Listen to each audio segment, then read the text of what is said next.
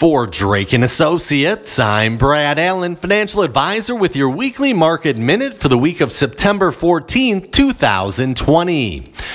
Stocks traveled a volatile path last week as investors appeared concerned about the upcoming elections, an uncertain economy, and more delays with additional fiscal stimulus.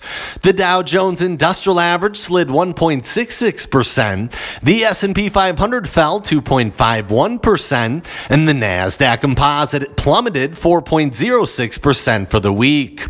The MSCI EAFE Index, which tracks developed stock markets overseas, rose 1.44%. In a holiday-shortened week of trading, stocks resumed their slide from the prior week, with the technology-heavy Nasdaq slipping into correction territory, and a three-day span ended on Tuesday, September 8th.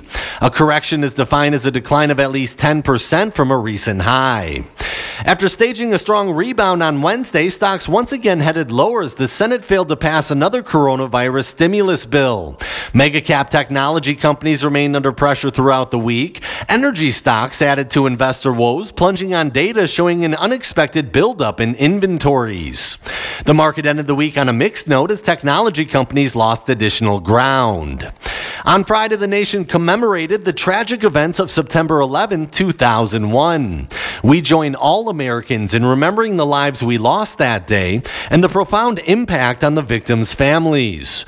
We are reminded that it was the unity, kindness, and warmth that we collectively rediscovered in the wake of 9/11 that saw us through that difficult period.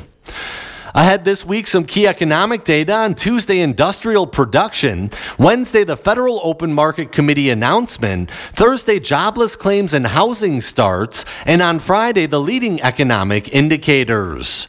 For Drake Associates, I'm Brad Allen, financial advisor for News Radio WTMJ.